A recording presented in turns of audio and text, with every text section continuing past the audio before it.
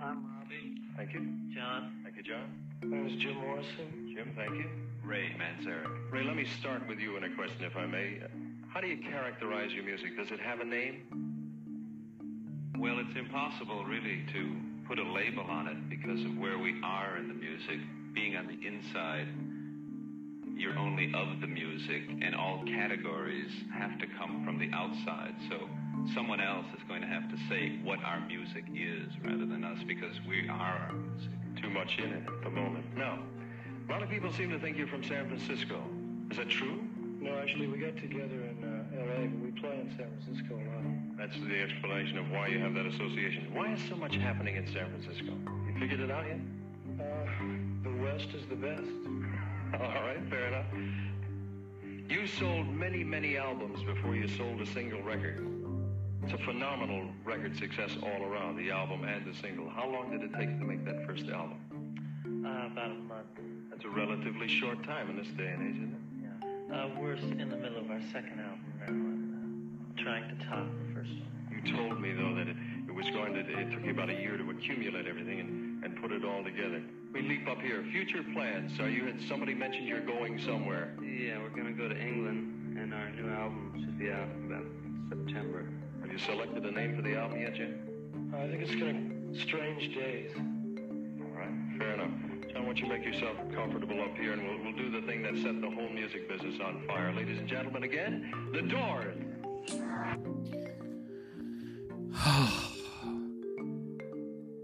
56 years ago, on January 4th, 1967, The Doors released their self-titled album. First it was Break On Through, and then it was Light My Fire, The Crystal Ship, The End, Soul Kitchen.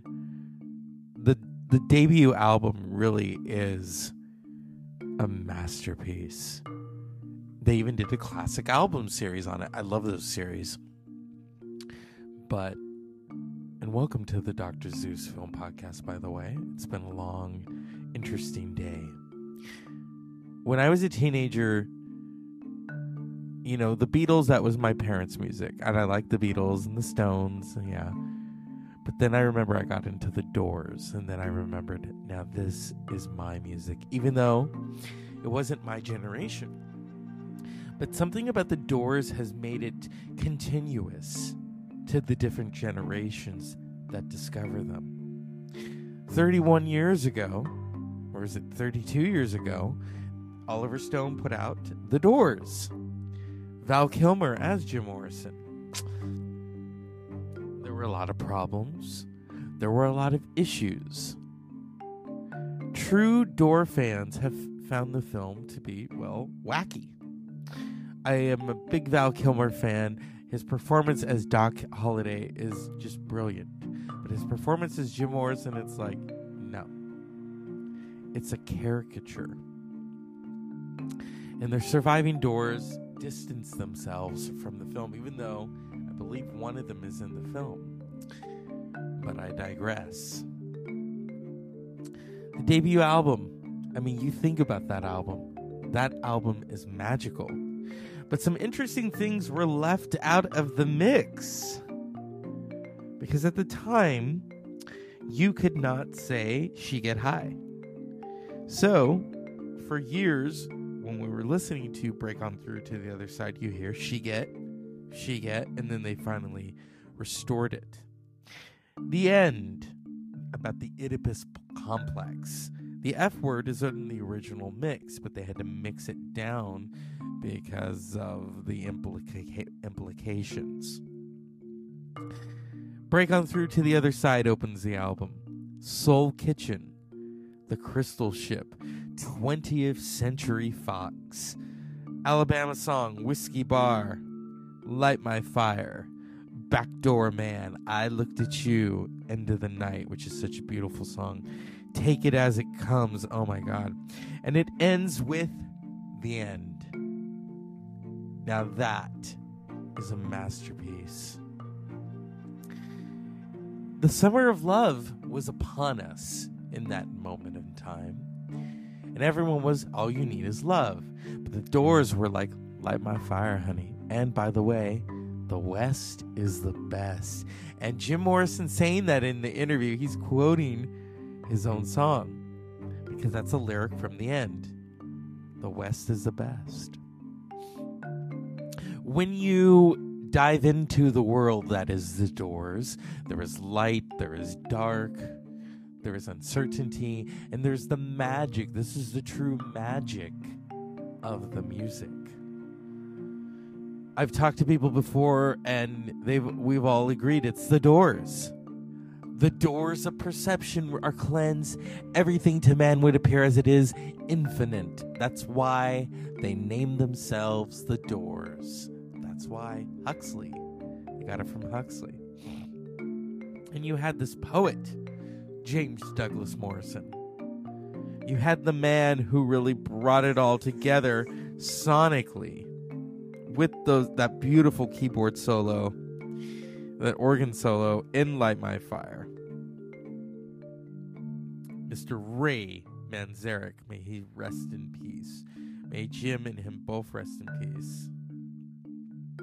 John Densmore is the amazing drummer who put that Latin beat on, it's a jazz beat, on Break On Through to the Other Side. And Mr. Robbie Krieger, who played sitars in the end and wrote their first number one, Light My Fire.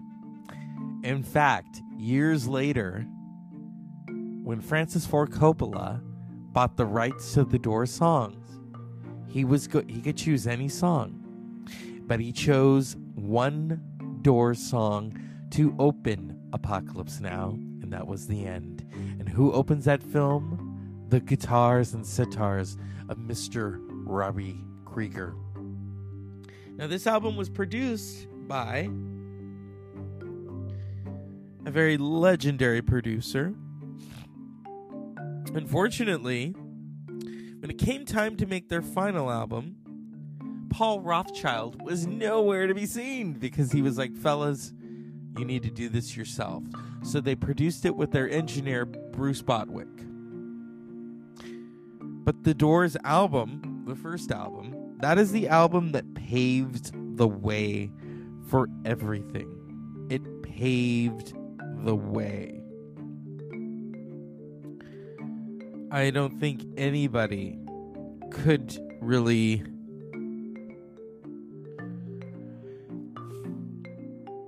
oh my God. Conjure. And we're talking about conjuring because that's what the music of the Doors did. It conjured a generation, and then it kind of conjured another generation.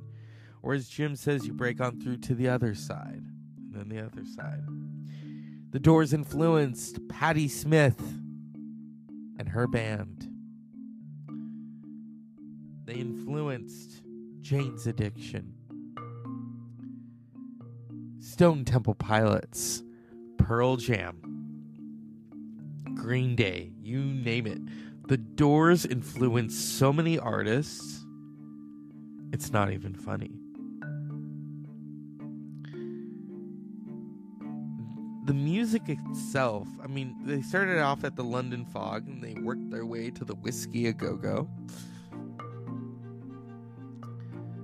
There was danger to this band because Jim Morrison was very unhinged at times because he was a free spirit. Very free. But what they made together as a band is magical. It is so magical. And I wanted to just have the band themselves talk about making this magical album. Poetry was his first love. Forget the night. Live with us in forests of azure. Meager food for souls forgot. Jim, like Dylan, was what I'd call a born poet. I don't think he could have been anything else. Jim was influenced by the Beat Poets, certainly by Jack Kerouac and Allen Ginsberg, Michael McClure. Jim and I discussed Rimbaud a fair amount, and Jim was interested in Nietzsche. No eternal reward will forgive us now for wasting the dawn. I was in the UCLA Film School in 1964, and Jim and Ray were both there. When we all got out of college around the same time, that's when everybody said, well, you know, I've done the collegiate thing, and now let's do the, psychedelic thing. Ray appears 3 times on these. He's playing the farting bass, his organ, and he's also playing a marxophone. I'd never even heard of it. Paul Rothschild said, let's get the marxophone. I said, what the hell is that, man? He said, it's a hammer zither. Because being a folkie out of New York City, they knew about all that sort of thing. And it worked out perfectly. The jingle-jangly sound was perfect for the whiskey bar.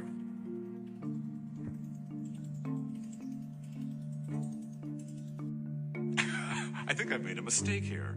I must be insane and hallucinating.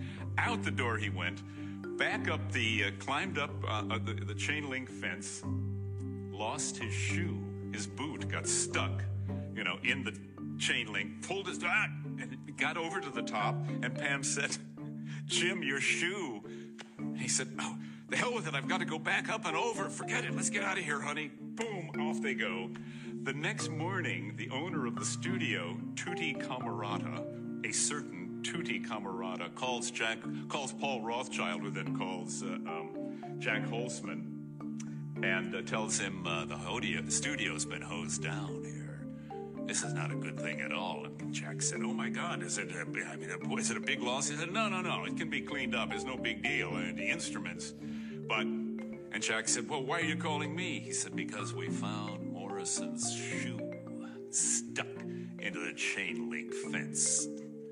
And Jack said, all right, I'll pay for it. It wasn't much, thank God, and he didn't ruin it, but he came in the next day, man, and everyone went, what the f*** did you do, Jim? My God. And it was funny, when he came back in, he was very calm and quiet and very sheepish and went, oh, I'm really sorry. Wow, this is terrible. What can I do? He was very apologetic and very sweet. But he wasn't there. He was there, but he wasn't there. It was Jim. Ray Charles.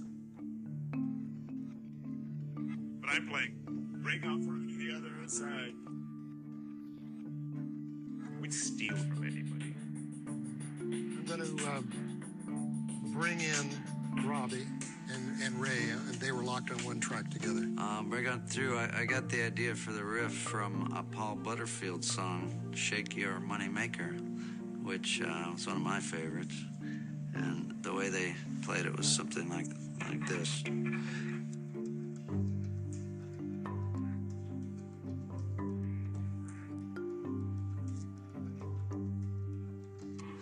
So we just changed the beat around and made it.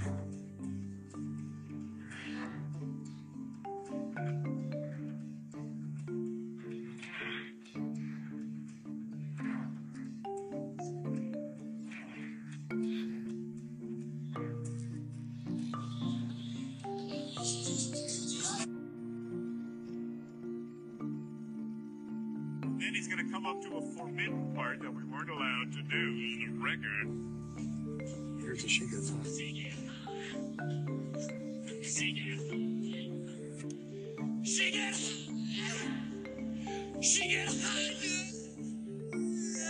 In those days, if you wanted to get a song on the radio, you couldn't say hi. Talking about smoking pot and taking that, oh dear God, the world is going to hell in a handbasket. And so the word hi, that would be like using the F word today. So that was the reason why we had to take that out.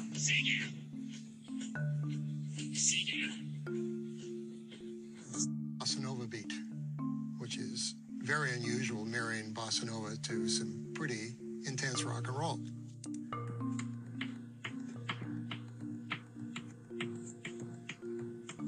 At the time, Bossa Nova was coming up from Brazil, which was with a stick and a brush.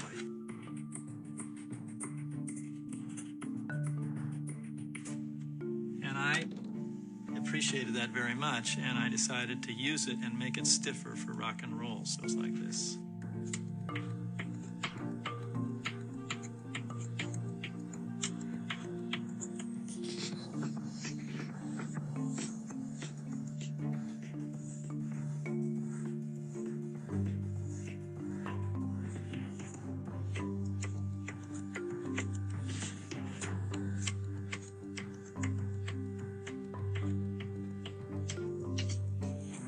Second verse about the funeral pyre, and Jim was the writer. He's the guy who had the songs, and you know, I didn't really think about writing, but then Jim said, "Hey, you know what? We don't have enough songs. You know, why don't you all guys go and try and write some too? You know."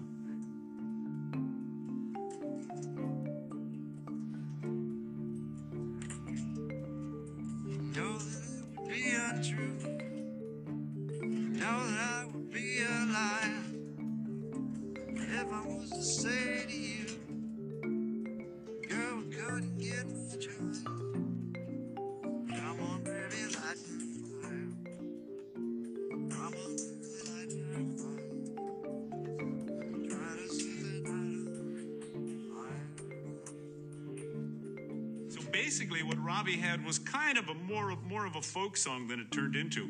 It goes into the Doors' communal mind, and Densmore says, "Let's put a Latin beat to it, man." Like this.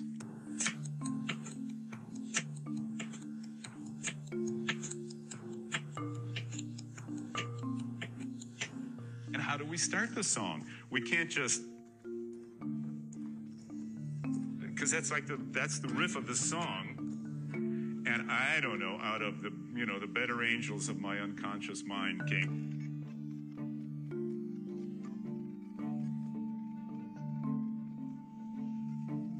And then everybody. Those are the surviving Doors. Although Mr. Ray Manzarek has been gone a while. Talking about composing, writing, and producing their debut album. I have so much love and admiration for the Doors because that's a sound that nobody else has. And it is a testament to their musicianship, the legacy of not just the first album, but they really churned out those albums in such a short time. And oh my god, this band. And I remember the first time in fact it was 10 years ago this May that Ray Manzarek died. He died of cancer at the age of 74. And Jim Morrison was the first one to really, that no one here gets out alive. Well, he didn't at 27. The legacy of the Doors is forever cemented. Because when you lose someone that young, the same happened to John Lennon, the same happened to Kobe Bryant, Amy Winehouse, it becomes that, or in Tupac and Notorious B.I.G., it becomes that what, and what's the rapper, my friend loved him. And anyway, it becomes that what might have been. They are forever frozen in time. Their legacy has stalled at that moment. So then you create this mythology of them as an icon. The moment they die, they become an icon. Usually you're not an icon till you're dead. Very few can actually be an icon if they're alive. They've able to retain that momentum.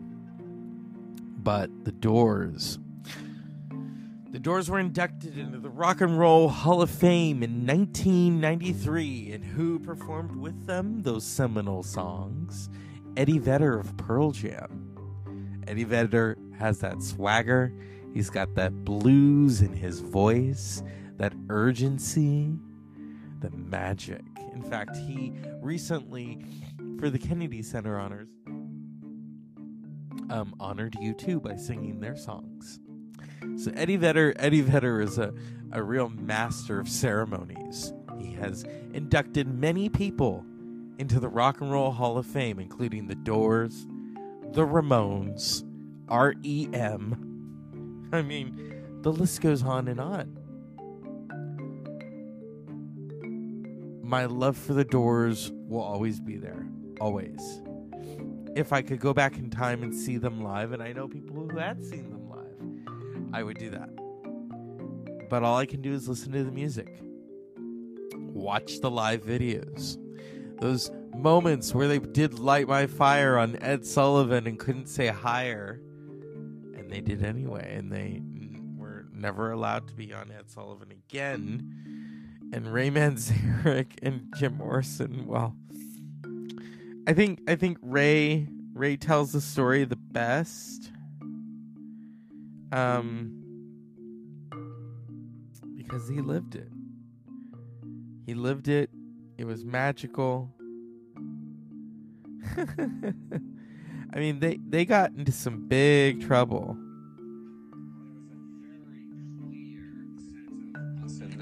And eventually you have things like the Doors are going to perform Light My Fire on the Ed Sullivan Show, and they get asked to delete the word higher.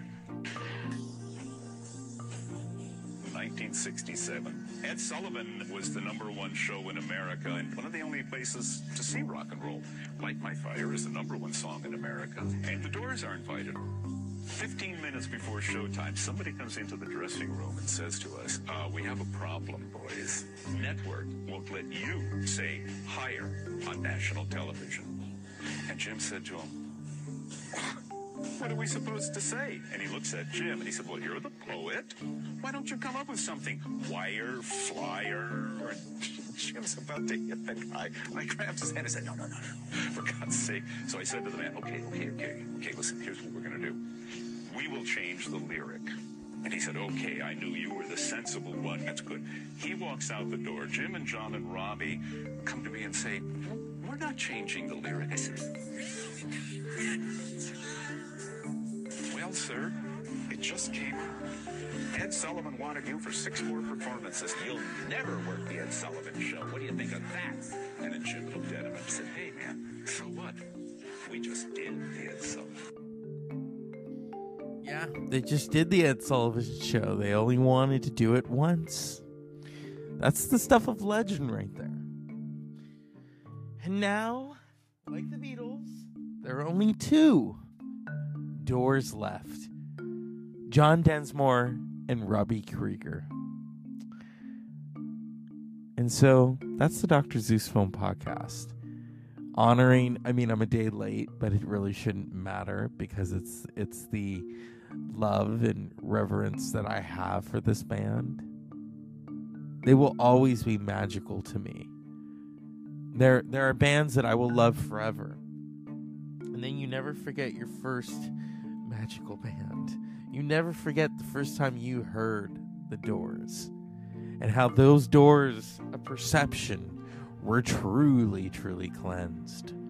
As the Doors did them for us in such a sonic,